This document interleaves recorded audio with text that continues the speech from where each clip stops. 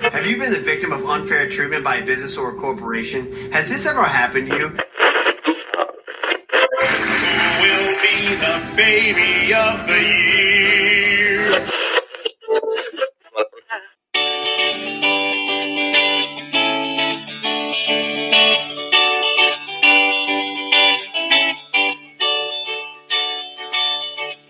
Hello and welcome back to the Turbo Team Podcast. It's good to be back. We're back on track with another episode tonight, and it is our final review before we're going to be taking a full deep dive into Oscar season. But before we do that, we will do some introductions. I'm Jake Brand, as always. Alongside me, virtually, we have both Alex Powell and Ben Neeson. How are you guys tonight? Hey guys, it's me, Cool Alex. Cool, it's Cool Alex. Whoa, Cool Alex, pretty cool. Dude, you're awesome. Yeah, I like to do drugs. Not coming home I this do not weekend. do drugs for our listeners of the Turbo Team Podcast. That is a bit. Coming home this weekend, Ben. Yeah, I am. I'm leaving tomorrow morning. Gonna be riding down with my grandparents, and it's gonna be a nice old drive. Nice. Sounds so Alex, you coming back for your second dose? No, I am able to get it here in Terre Haute. I'll be getting that tomorrow. I'll be fully vaccinated by the time the listeners are hearing this episode. Well, congrats. Only 3 more vaccinations to go until your plan is put in place. Well, congratulations. We are going to dive in. We're just going to ignore whatever Ben just said, and we're going to dive straight into our review of The Father. But before that, we'd like to thank the presenting sponsor of the Turbo Team Podcast, Thrive Fantasy app. Thrive Fantasy has all of your DFS and esports gambling wants. Be sure to use promo code AROUND at sign up and receive a deposit bonus of up to $50. Again, first-time users, be sure to use promo code AROUND at sign up, and Thrive will match any deposit up to $50. We want to thank the presenting sponsor of the Turbo Team Podcast, Thrive Fantasy app. It's been a fun March Madness, hasn't it? There's been a lot of people probably losing money thanks to the Thrive Fantasy app, or winning money. Either endorsement works, but we're going to get into our review of The Father, which is a 2020 PG-13 film directed by Florian Zeller, starring Anthony Hopkins and Olivia Colman. That's about it. There's a few other side pieces, but it's a small cast. It's actually a bigger budgeted movie than I expected, just under $20 million. But it's really just a dialogue between Hopkins and Coleman. But Ben, do you have your synopsis ready? I can't imagine it'll be too long. No, this one's off the top and dome.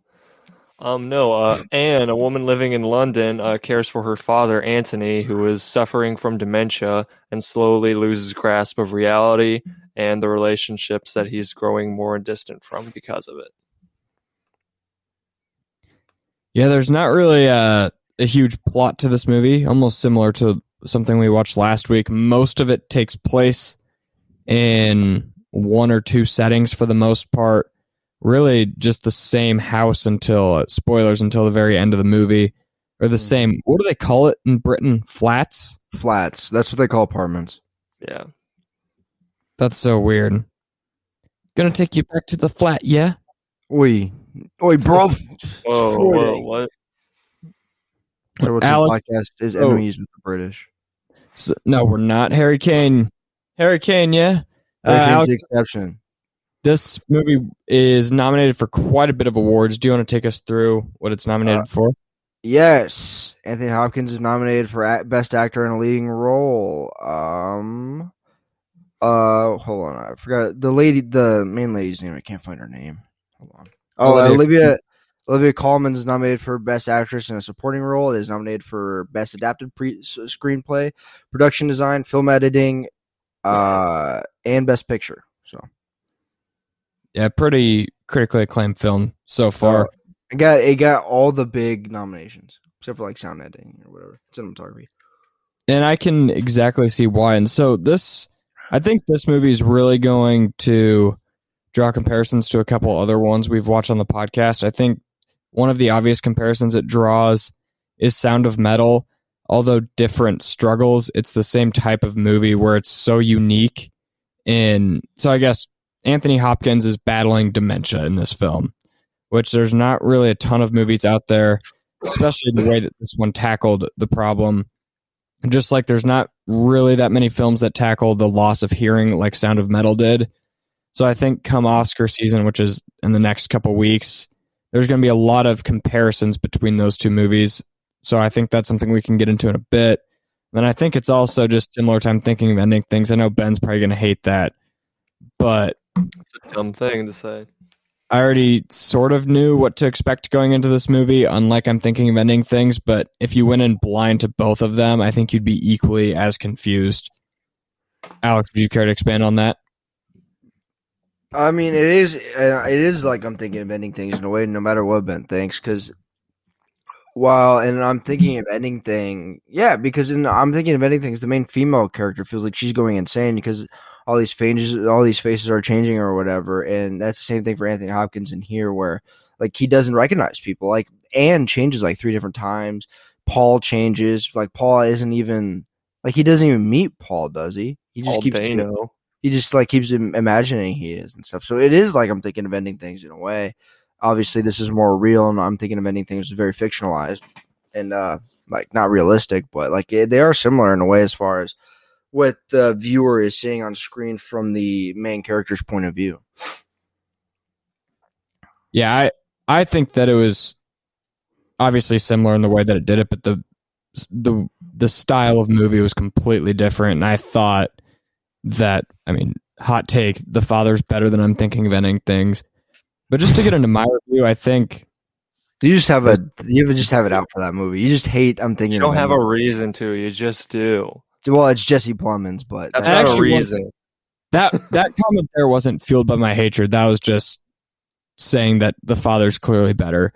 But I think this movie was. I mean, I thought it was just so heartbreaking. I don't know what it was. It just hit me on a very emotional, deep level. I think that dementia has to be like one of the worst fears for everyone, whether it's watching someone go through it or you going through it yourself. I think that's just terrifying to even think about, and being able to see it adapted on the big screen like this with 2 very critically acclaimed and very well respected actors and actresses, and they did an incredible job just kind of portraying what the struggle of dementia is like, because I've never really experienced anyone close to me. I think my great grandma had it, but she died when I was younger. But to be able to see it on the big screen really, I don't know, left an emotional impact. I thought it was so well done. That's just my very early thoughts. Big screen, your living room. Yeah. No, but I totally. Whoa, even bigger. But no, I mean, you hit the nail right on the head, because that's a lot of what this film is. It's a very interesting perspective on a very disorienting and confusing disease and a tragedy of just life in general that comes with old age, and that's dementia. And the fact that they took it and flipped it on its head and gave it from the perspective of, instead of someone who's caring for someone with dementia, the person actually with dementia, it gave a whole new perspective to how you may see people who have this disease or affliction. It's a disease, yeah. Yeah. Who have this disease. You'll look. I think it is more of like, it's more of like deteriorating mental state, which I don't. I said affliction. I don't know. It's like the same things like schizophrenia. It's the same category, like mental disorder. Gray area. Yeah, there's a name for it. I just can't think of it. Anyway, go ahead. But yeah, I mean, it's a very interesting look at that whole situation, and it's performed beautifully by Olivia Colman and Anthony Hopkins. And I think it was 2 Pauls. I don't know, but the supporting cast with Laura and Catherine, who tries to comfort him at the end. It's very like heartbreaking as like the further it goes on. So yeah, it's a very confusing movie in the moment. I was very confused until the very end. Were you guys? No, I wasn't. Just because I've watched. I think it was whatever his name is, Carson Runquist, like top films of 2020. I just remember he went into it in there about how the characters were interchanging, made for like an extremely unique experience. So I kind of knew that going in, and I knew that it was dementia from his point of view and not someone else's. Okay. But that didn't make it really less confusing. I mean, I kind of had more of a direction what was going on, but I still was like, I don't really know what's going on in this guy's life. Obviously, he's battling dementia, but it was jumping all over the place. Yeah, I knew it was about a father tackling dementia, but I didn't realize it was going to be from like his point of view. So I was like watching this, and then the scene where like he's in with Paul, and then Anna comes in. I was like, that's not the lady that was Anna in the previous scene. I thought I was going insane watching this movie. And and that's the effect they want to give you. Well, yeah, exactly, and that's why I think it kind of is parallel to I'm thinking of ending things and similarities. But then at the very end, it's revealed that like all these people you're imagining, like Anna was just his caretaker, Paul was, another caretaker there at the place. I think Laura was his daughter Lucy, right?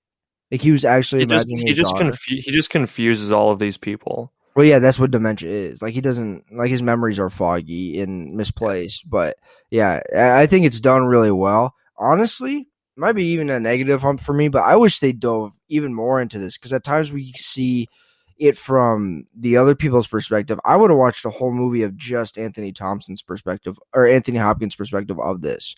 Where it was not entirely. Like there's some parts. Like what? The like 5 second, the like 2 minute entry point of Olivia walking into the apartment and her walking away from the home. I mean, it was pretty much all from his perspective. I mean, what else do you want?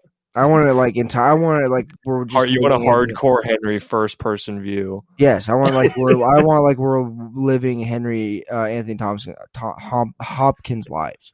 I don't know. I think they could have done it a little, amped it up even more. Dementia's a fucked up thing, and it's a thing that really, really just the people that it inhabits, it kills them slowly and in a very painful, painless way. And it's, I think showing that on screen is important for a lot of people, especially people who are dealing with people with dementia or have been around them. But anyway, I wish it should have been more hardcore.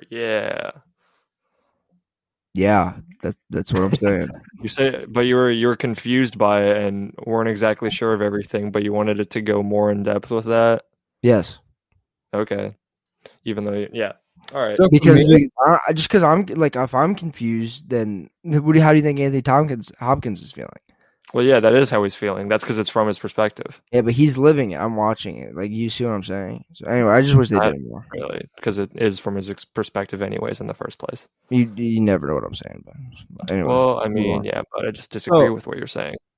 So I would just add, like, I don't really know how to break this down as a film, just because it is, one, very unique, and two, it's almost like a play in a way, because I know that it was adapted, I think, from a book. From a play. Was it a play? So yeah, last week. Obviously, the cinematography was just beautiful, especially at the end of the movie, as it did the slow pan from the retirement home to just the park. I thought that was really well done. But other than that, it was really just like 95% carried by an emotional story and outstanding performances along with solid dialogue. So that's where, from like a film perspective, I don't really have too much to say about it, but I think the story was so well done at not... It didn't make... There was no like happy ending at all. Like, not a single part of that ending was like, okay, maybe there's a little hope. Like, it was the ultimate just despair movie. And it was the Infinity War of Silence of the Lambs. No, but I mean, there's a lot there. I mean, you're reading into like the interesting way of how they weaved everything together by using the chicken as a touch point to realize, oh, this is a repeating event. This is just repetition over and over and over again. Or when he walks out of a room and then they start to have a conversation, and then the conversation gets to a point where they're repeating the conversation and he walks in again as if he was just there. And he feels this repetition. He feels this pain of hearing that exact same thing over and over again. And it's them discussing his position and what they're able to do with him. And he's just disturbed and shattered from it because he's reliving it over and over and over again.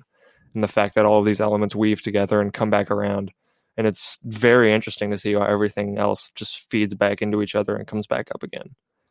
And the fact that they lay out the entire apartment, the whole flat, because he makes a huge deal to make sure that it's his flat. This is his like world, basically. He's lived in there for 30 years. This is his like entire world. And then suddenly even that starts shifting. He doesn't know which room is which, or he doesn't even know exactly where he is. And at a point he confuses his own flat, which has been his for so long, with another person's, and suddenly he's somewhere else living. So it's very in-depth the way they go in about that.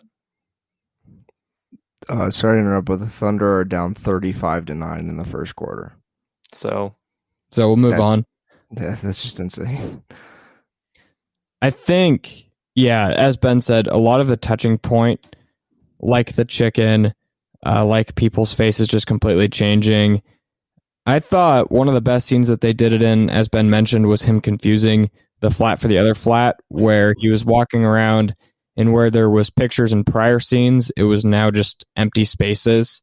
And I think that imagery was really well done just to show, because I think I'm thinking of the shot where it was kind of an over the shoulder from Anthony's perspective looking at a fireplace, and there was kind of dried out paint, no painting there, and then it cut to Hopkins' face, and he was just like heartbroken and confused, but also like fine, because he didn't really know what he was experiencing. And I thought all of those shots where it just panned to Hopkins' face was just gut-wrenching. It was very well done filmmaking, and we haven't really even talked too much about Olivia Colman's performance either. I think she deserves every bit the same of praise as Hopkins for her role in this. My favorite scene of the movie is when it was towards the end, when she was pretty much saying goodbye to him, that she's going to Paris where they don't speak English, and they were just kind of crying, and then it just cut away, and that was the last time we saw her. I thought her dialogue and her delivery in that scene was raw and pure, and it felt like they were father-daughter in that, going through a very real experience. And it was honestly obviously sad to watch, but I thought it was beautiful to watch at the same time. Mm-hmm. In a way that you were involved in such like a personal moment in that way, or at least what it came across as. Because it definitely feels like that. Unfortunately, something I haven't ever had to deal with, and hopefully never will. But that scene made you feel like you were dealing with it in the moment, which, if you're a filmmaker, that's what you want to hear. So Florian Zeller did an incredible job. Yeah. And he's like just so lost in the repetition and the redundancy of his life at this point, and he's in the middle of the meddling between the two people who have to take care of him in a sense. And yeah, and also like the thing we were talking about with the picture, it also is sort of related with his hiding places that he has for special items, but then forgets. So then he's losing even that element of personality, of security, even within his own mind, within his own possessions, something that only he can have. And he's losing track of even that. And just little elements like that throughout the entire film all weave together very well and make it very structurally sound and heartbreaking. If I ever get dementia, man, just fucking kill me. Yeah, Thank you. Just terrible. Thank you, 31-9. I think the scene where it's a short scene, it's only a couple seconds, but where Anne is imagining choking her father out in his sleep. I think that's a scene that's actually one of the more important scenes in the movie, because I think it really shows how difficult it is for these people taking care, especially family members taking care of their loved ones with dementia, how as much as it affects the people with it, it also affects the ones around them and their caregivers, because like it's like imagining having to answer the same question over and over and over again, day in and day out. You know, like, where's my watch? Oh, well, Dad, where'd you put it? I don't know, because he doesn't know. Like, he doesn't know where the hiding place is. He doesn't know who has his watch. He doesn't know who these people are. Like, imagine having to care for that and explain the same thing over and over and over again to the same person, and they just can't get it. It drives yourself mad as well as the other person. And talking as a person that's lost both their grandparents, I remember when my grandpa was in hospice and seeing my mom, having to take care of him and talking to her about it. Like, it is like you just want them out of this hellhole that they're living in, and I think that's a very, very real scene. That, not obviously choking out your own parent, put them out of their misery, is a very, very dark thing, but like, it's something that I feel family members that take care of these loved ones like that, like, not that it crosses their mind, but it's something that, like, I just wish, they'd go, just because, I don't want them living like this. This isn't who they are. This isn't the person I grew up idolizing. This is a different person. And it's like, what's the saying? It's like a life is best, like, lived, but how are you supposed to live your life if you're not remembering your life the way it is? Stuff like that. So I think that scene is very, very powerful in that way, where showing how Anne knows, like, it's a bad thing, but to think, oh, I want my parent to die, but she just wants the best for them at the end of the day, and that might even mean them, not being with us anymore. So. Ben, what were some other areas that you loved about this? Oh boy. I think the element of Paul, or both Pauls, and well, there's one Paul, but he's played by multiple people, was interesting in the fact that he was sort of like this antagonist. I mean, obviously in the fact that he assaults Antony at the end of the film, but up to that point, in a sense, he's just like trying to like nudge Anne to sort of like put him in a home so they can like have a life, because he's very clearly unempathetic, but at the same time he's like feeling burdened down by having to constantly care for someone, or having his wife be like stressed about this the entire time. I mean, it's obviously not a good character, but like, it's a realistic antagonist in a sense. That's exactly what I thought. And I don't know if this was Zeller's direction, but to me, it didn't seem like Coleman caught on to the dementia part until the end of the film. I think she definitely knew that there was something up in that he was sick and not well. But, gosh, I'm trying to think of what... There was one line where you could just tell in her facial expression, she was like, oh my gosh, he has dementia, he can't remember who I am. Oh, it was when... First Coming Home? No, it was the caregiver. Like, pretty much the last time that they were in the make-believe flat, when it was the more middle-aged woman who came in. Her name was... looking on the cast. I got it. Olivia Williams is Catherine. Even though that part's not as important. I think, to me, it seemed like that's the moment where she just knew, okay, he has dementia. But that's also from Hopkins' perspective. So you really don't know like when in the story she actually found out. So Paul's character, as Ben said, was very realistic to the point where he was very clearly frustrated, and he showed it on his facial expressions and definitely didn't make the situation worse. But it's also one of those things where if you were in his shoes, we might do the same thing or might react the same way. So it was a very real performance from pretty much every character in the film. There wasn't anything that was outlandish, I don't think, in any way, shape, or form. No, there wasn't. Which I think, I mean, obviously it's a little easier to do that with a smaller cast, but you can probably count the number of films on one hand that don't really have any characters that are unrealistic or outlandish. So that's another area where you can just give credit to this film. Yeah, It's very unique in that sense, and many others for sure. Were there any negatives that you guys had? I guess I can start with negative. I think just the fact that it was so heartbreaking was a negative. What? For me? Like, as far as rewatchability, I don't know if I'd want to rewatch this just because it's so. I don't know. It's so hard to watch and it's so sad, and that's obviously not a knock. Yeah, I know it's not a knock on the film in any way. Like, this film is supposed to be as heartbreaking as possible, but for me, that made it harder to watch, and it made it, I guess, harder to keep watching, even though it was so good. But yeah, other than that, I don't really think that I have any negatives because everything that you might think of as a negative plays into why it makes it such a good film, which is why it's such a. I mean, that's why it's nominated for so many awards and why it is probably going to win a few, and why Hopkins might win Best Male Lead. Yeah, I think Hopkins for Best Male Lead is definitely very deserving.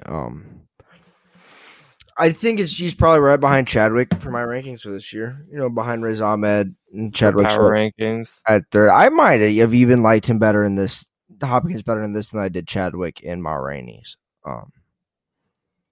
I think it's close. Anthony Hopkins is really, that scene at the end where he breaks down crying, like that when he's calling for his mom, like that's an impactful scene, and that's really well done. Anthony Hopkins in this whole movie does a really, really good job of just portraying an old man, which he is, but like there's one scene where he gave a little laugh, and I was like, that's exactly a laugh that like old men give you all the time whenever you talk to them, you know.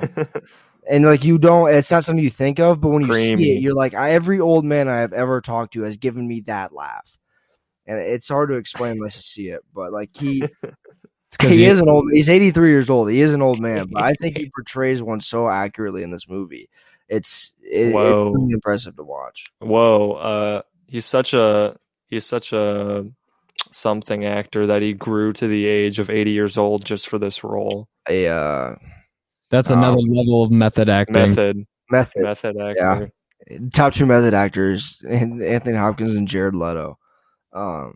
Did you ever see that tweet where it's like Jared Leto be actually murdering people just for a movie to get 20% on Rotten Tomatoes? Yeah. Anyway, yeah, Anthony Hopkins was really, really good in this movie. As far as negatives, I just think the movie's kind of. It sounds bad. I think the movie's kind of boring in a way. I don't think it takes away from it. Bad to say, but it's like you look at Ma Rainey's like. There's scenes where everything's amped and it catches your attention. This is one movie where unless you're like deeply paying attention the whole time, nothing really happens except for the scene where Paul's slapping Anthony Hopkins, and then at the end when he's crying, like nothing really catches your eye, and forces you to watch the movie because you can't look away. So in that way, I think it's a bit boring. But I still think it's a good movie. I just think it's a bit boring. In that sense, we will be reviewing Zack Snyder's Justice League cut next week. 4-hour superhero movie. Yeah, but there's a lot happening in that. That's exciting for 4 hours. There's a difference. This is good boring. That's bad boring. Is this our conclusions? Is that what we're doing right now? You're negative, but I think it can kind of be a little bit of a conclusion. Yeah. Just throw it out there. Yeah, I mean, totally. I think it's great. It's definitely a really engaging and interesting character study to watch. The characters, the room, the setting, the mood, everything just spin and rotate. Sometimes weaving into each other, sometimes off into loose ends. But I think that it's all very engaging. And honestly, like you said, Jake, rewatchability, not necessarily because it makes me too sad that I never want to watch it again, but more just the fact that I very much enjoyed my focused watch of this movie, and I got a lot out of it and really enjoy it, and don't really feel recently the need to watch it again. It's not necessarily because it's too sad or because it was bad or anything. It's just because I really enjoyed it and got a lot from it anyways. There's a lot of movies like this where like we watch some like not Nomadland. I don't know. But this is one of those movies where, like, if you're going through something like this, I don't recommend you watch. It's like, so when I first saw Marley and Me, I was 6 years old, and it was 2 weeks after my dog died, and I cried for an hour afterwards. So I shouldn't have watched Marley and Me. So this is a movie where if you're going through a situation like this, do not watch this movie because it will destroy you in a very, very bad way. But I watched I do Mouse recommend on you the see it. Motorcycle when I was 4. Okay, What'd you say? nothing. Okay. So I guess that's my closing argument. Do you guys have a favorite scene? I kind of touched on mine. I already talked about mine. Ben, You were like the Peter Griffin running meme. Stop! Don't watch The Father if you're. what? I bring a lot to this podcast. I don't watch Family no. Guy. Yeah. I like- Okay, so we're going around for rankings I then. like girls. I've got one last thing to add. It's the same coin, but two very different sides. The Father is a lot like the Eric Andre Show, just with very different emotions. No, just leave it at that. Leave it at that. Don't go in depth. That's the end of this discussion. The Father and if a Venn diagram of The Father and Bad Trip, it'd just be a circle. Okay. Yep. Yes. I'll give this film an 8.75. I thought it was magnificently well done. It was, one of the best performances in Hollywood, obviously ever. Hopkins is either going to get first or second, I would imagine. Coleman was just as good. Ever. Everyone who gets towards the top and the best male lead is going to have one of the best performances of all time in Hollywood. That's just kind of how. What? I think it's really good casting. 5 new best performances ever. Not. I think five. it's one. It's just always going to be you said. remembered as. I didn't say 5. I just said one of the best. Okay, who won best lead actor 2 years ago? Green Book. Joke's on you. Okay, so I said best lead actor. The whole movie won. I don't know. I don't know, but it was best of all time. I think it's Okay, really go. good casting on part of the directors and casting directors part. I talked about this with the little things in Denzel Washington. When these all time actors get to this age, it's hard to cast them because they're not the badasses. Like Anthony Hopkins isn't Hannibal Lecter anymore. You can't cast him because he's not that. He's too old.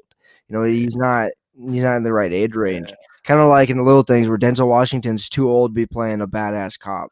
But this is the perfect role for Anthony Hopkins for the age he's in because he's able to show how good of an actor he is, but also fit into this mold where he is at his career due to how old he is and how long he's been doing it. Yeah, he fit. He cut. So I think it was really good casting. I'll go at an 8.5. I'll go a little lower than Jake. Whoa. Jake seems to think this is one of the greatest movies of all time. So I'm just kidding. Apparently. I'm just fucking with you, but yeah, it's good. Like I said, it's a little boring. Definitely something you actively need to try and pay attention to. But for the most part, I thought it was really, really well done. The acting's incredible. I think the small cast really works for it too. Just because from Anthony Hopkins doesn't leave his house. He barely does. So we're just seeing the same people he does in a way. So I think it's really well done. 8.5. Okie dokie. I'm kind of a stickler with my ratings. I really love the film. I thought it was great. There's not a whole lot of rewatchability though, but that's because I enjoyed it so much and really just don't see a need to watch it again. There's no real necessarily specific reason for that besides the fact that I enjoyed it and got a whole lot out of it, and that's it. But yeah, for that and the fantastic performances and very engaging story and screenplay, I'm giving it an 8 out of 10. 8 out of 10. Which is the most you've ever lost in a coin toss. That is going to do it for our review of The Father. And now we are going to do what we watched in the month of March. It is April 2nd here on the Turbo Team podcast at Turbo Team headquarters. What were you going to say, Alex? Turbo Team headquarters here in beautiful Topeka, Kansas. We got 6 members of Congress here. Yeah. That's what it goes. All right. This month was a lot of film and TV watching for me. I watched everything that we watched on the podcast, the last 10 minutes of the Snyder Cut, and Why the last 10 minutes? because people were watching it, and I walked in the room, and then I watched it, and it was really bad, and I was like, you know what? I'm never gonna watch this. Jake. You took Linton off Twitter, but there's a lot of tweets where like people were like, "Look how the difference," and then people just quote tweet and get like 200,000 likes. And it's like I don't see any difference. Like there's one where it's like, which one's the before and which one's the after, and it's very true. I didn't like the shots just looked more zoomed out, like that was about and like differently colored. So anyway, go ahead. Were we talking about blue dress and gold dress? Snyder Cut. The only movie that I watched this month, Ben, was the last 10 minutes of the Snyder Cut. Other than what we watched that's all you've watched? Yeah, I've been so busy. The Kira and I watched the last act because I read that it was different and thought it was all right, I guess. Yeah, I'm not gonna watch a 4-hour DC film with Ezra Miller as the Flash and Ben Affleck as Batman. Sorry. No, we were clowning Ezra Miller because he's all right, but he's so corny, dude. He's so corny. One of the main characters' fathers like just was disintegrated right in front of him, and like 10 seconds later, he's like, "Dude, are you all right?" He was like, "My father, he's dead." And then the Flash is just like, "Oh my god." I like Ezra Miller. He's really good in the Stanford Prison Experiment movie, but like I just see the dude from Perks of Being a Wallflower now. You know, the guy that has every corny line in that movie is Ezra Miller. So. No, dude, it's just so funny because his dad was disintegrated, and he's just like, "Oh my god." Oh my god. Yeah, I watched that, and then actually, I finished WandaVision, and then I watched another show. I can't remember what it was. Winter Soldier and Hawkeye and Falcon. No, I refuse to watch that. Anthony Mackie and Winter Soldier, man. Hawkeye and pending lawsuits. Scarlett Johansson fanboys fight supervillains. I'm sure it'll come. Scarlett Johansson's love. Did you see that video where it's like that's Scarlett Johansson? Yeah. Jake, Okay. you weren't on the internet this weekend, but Sebastian Stan and Anthony Mackie were like doing some interview with some British newspaper, and they were having them guess like the cast of the Avengers based off like their butts, and they showed Scarlett Johansson, and right away Anthony Mackie's like, "That's Scarlett Johansson." Nice, Anthony Mackie, friend of the program. Yeah, friend of the program. Oh, also, this is the second Anthony Hopkins movie we've watched, so he's riding up the leaderboard. There's no leaderboard.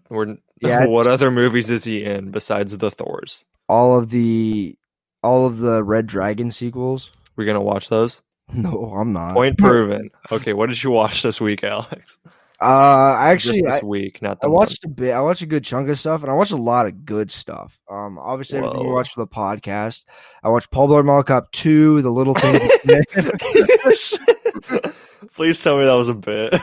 No, it was. I watched. So I don't know the order of this stuff I watched, but I watched Blade Runner 2049, and I paid attention this time. It was incredible.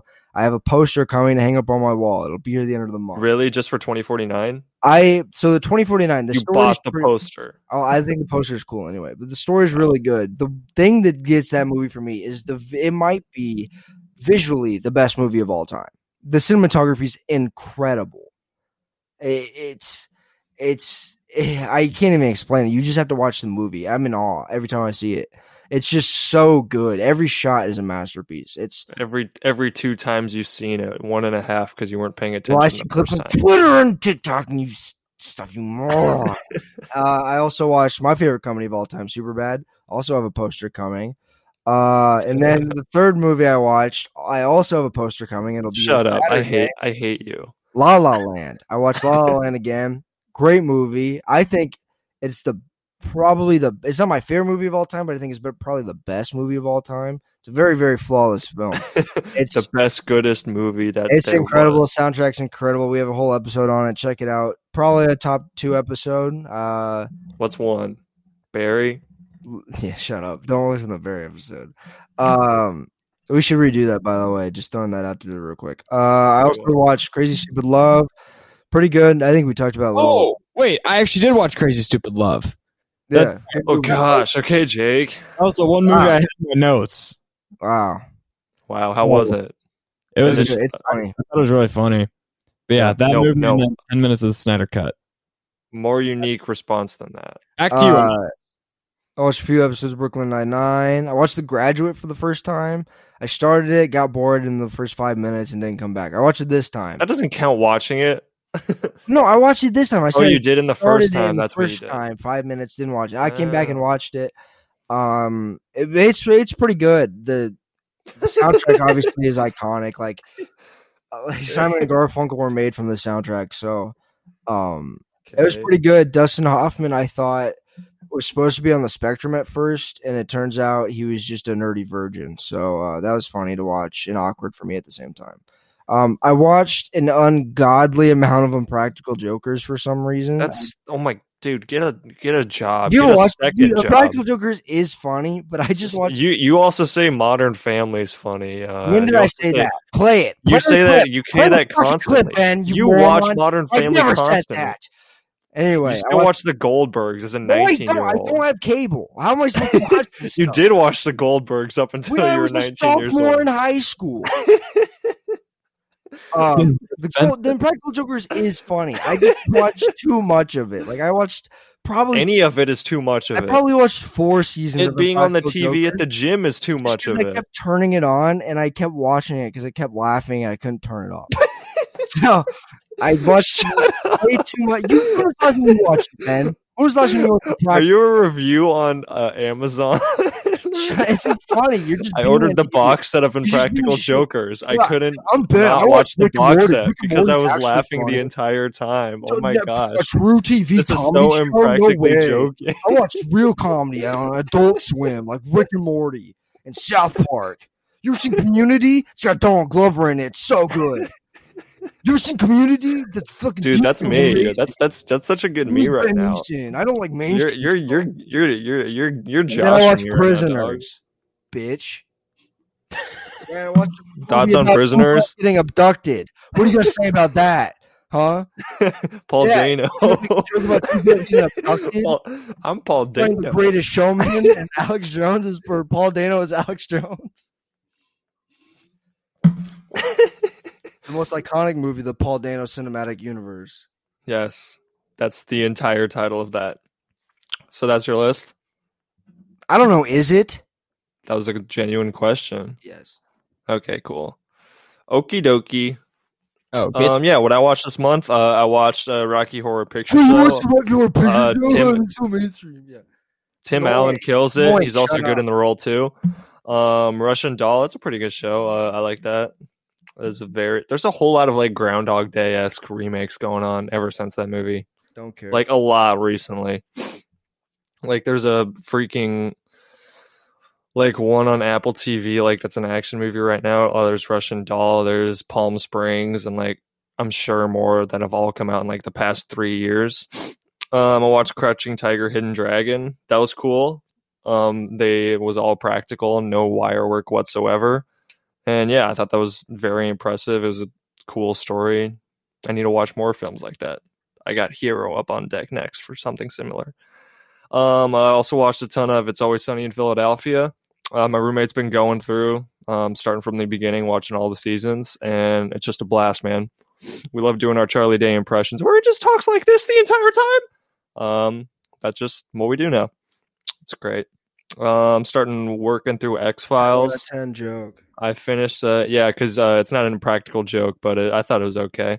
But started watching X-Files. It's the second on deck for iconic 90s TV shows after I finished Twin Peaks, but I'm really enjoying it. I don't know if I'm going to be able to finish it all anytime soon because there's a lot, but I really enjoyed the 8 or so episodes that I watched.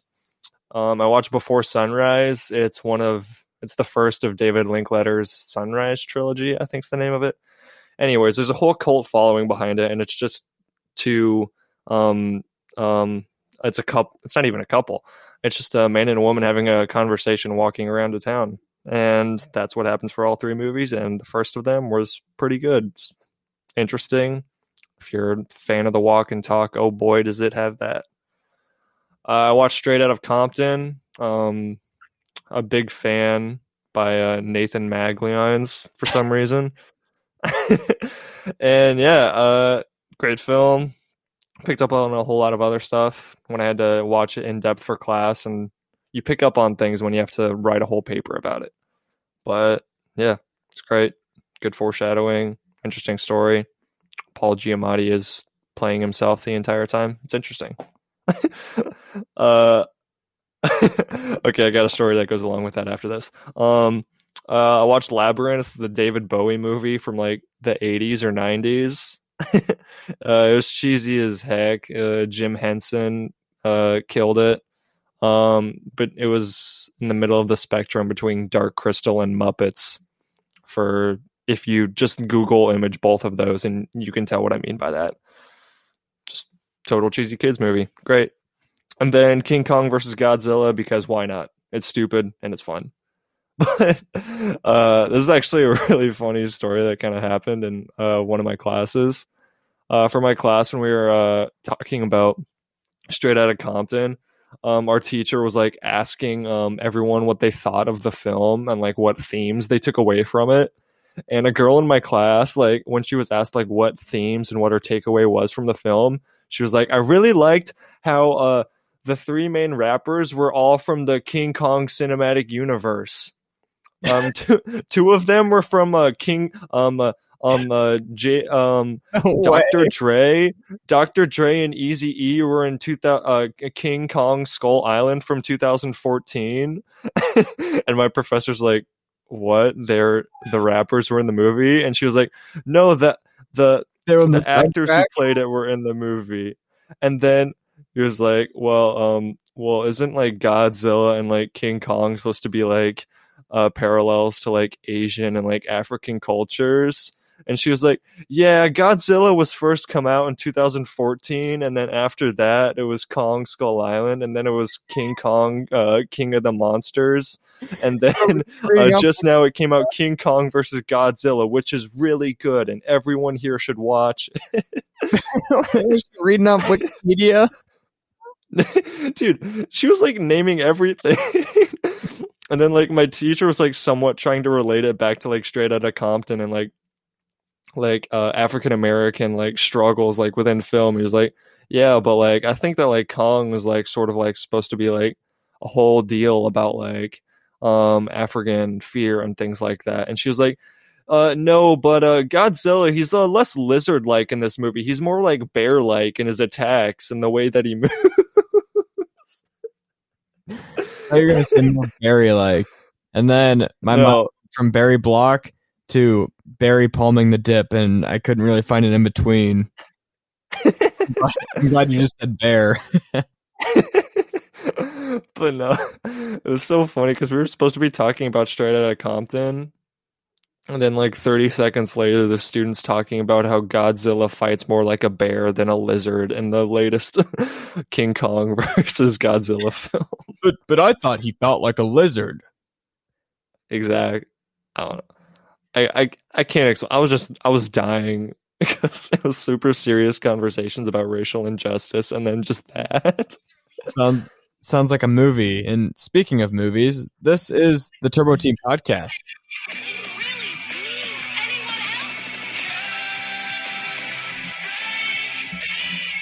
That wasn't necessary. Monkey. Well, I think we're gonna wrap this week up on the Turbo Team podcast. We will be back next week, I believe, with our Oscar preview, if I'm not mistaken. It's we got a couple weeks. We don't have to do it. It's our Snyder Cut super special. We're narrating the whole thing. We're gonna watch the Turbo Team cut. Yeah, I have a fun bit for that. If you actually want to review, not the Snyder Cut, but a superhero movie. Okay. Actually, no. I take that back. We're going to send things off, and we will talk about that off air so we don't give our fans too much. They deserve a lot, but they don't deserve all the ins and outs of the Turbo Team podcast. But oh, yeah. Real G's moving silent like lasagna, man. For Jake Brand and Alex Powell and Ben Neeson, we want to wish you a happy Easter weekend, and thank you for listening. We hope you enjoyed this week's episode of the Turbo Team podcast. Our social medias are linked in the bio. Follow us on Twitter at the Turbo Team Pod. You can listen to all episodes on Apple Podcasts, Spotify, or any other platform where podcasts are listened to. Thank you for listening.